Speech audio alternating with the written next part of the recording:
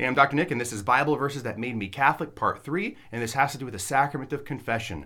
The Sacrament of Confession was established by Christ in John chapter 20, verses 22 through 23. It says this, He breathed on them, and He said to them, Receive the Holy Spirit.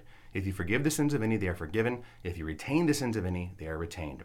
Two quick things. Jesus is not saying whose sins you declare are forgiven because they believe in me. He's not saying that. He's giving them authority and power to forgive sins. It's a simple subject, verb, object structure here. You, the apostles, and your successors, because it is an office, are forgiving or retaining sins. That is the establishment of the sacrament of confession. The second point is the beautiful connection with Genesis.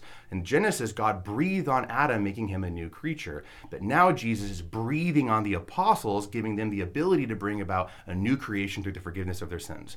This is a beautiful verse that clearly led me towards the sacrament of confession myself. God bless you guys.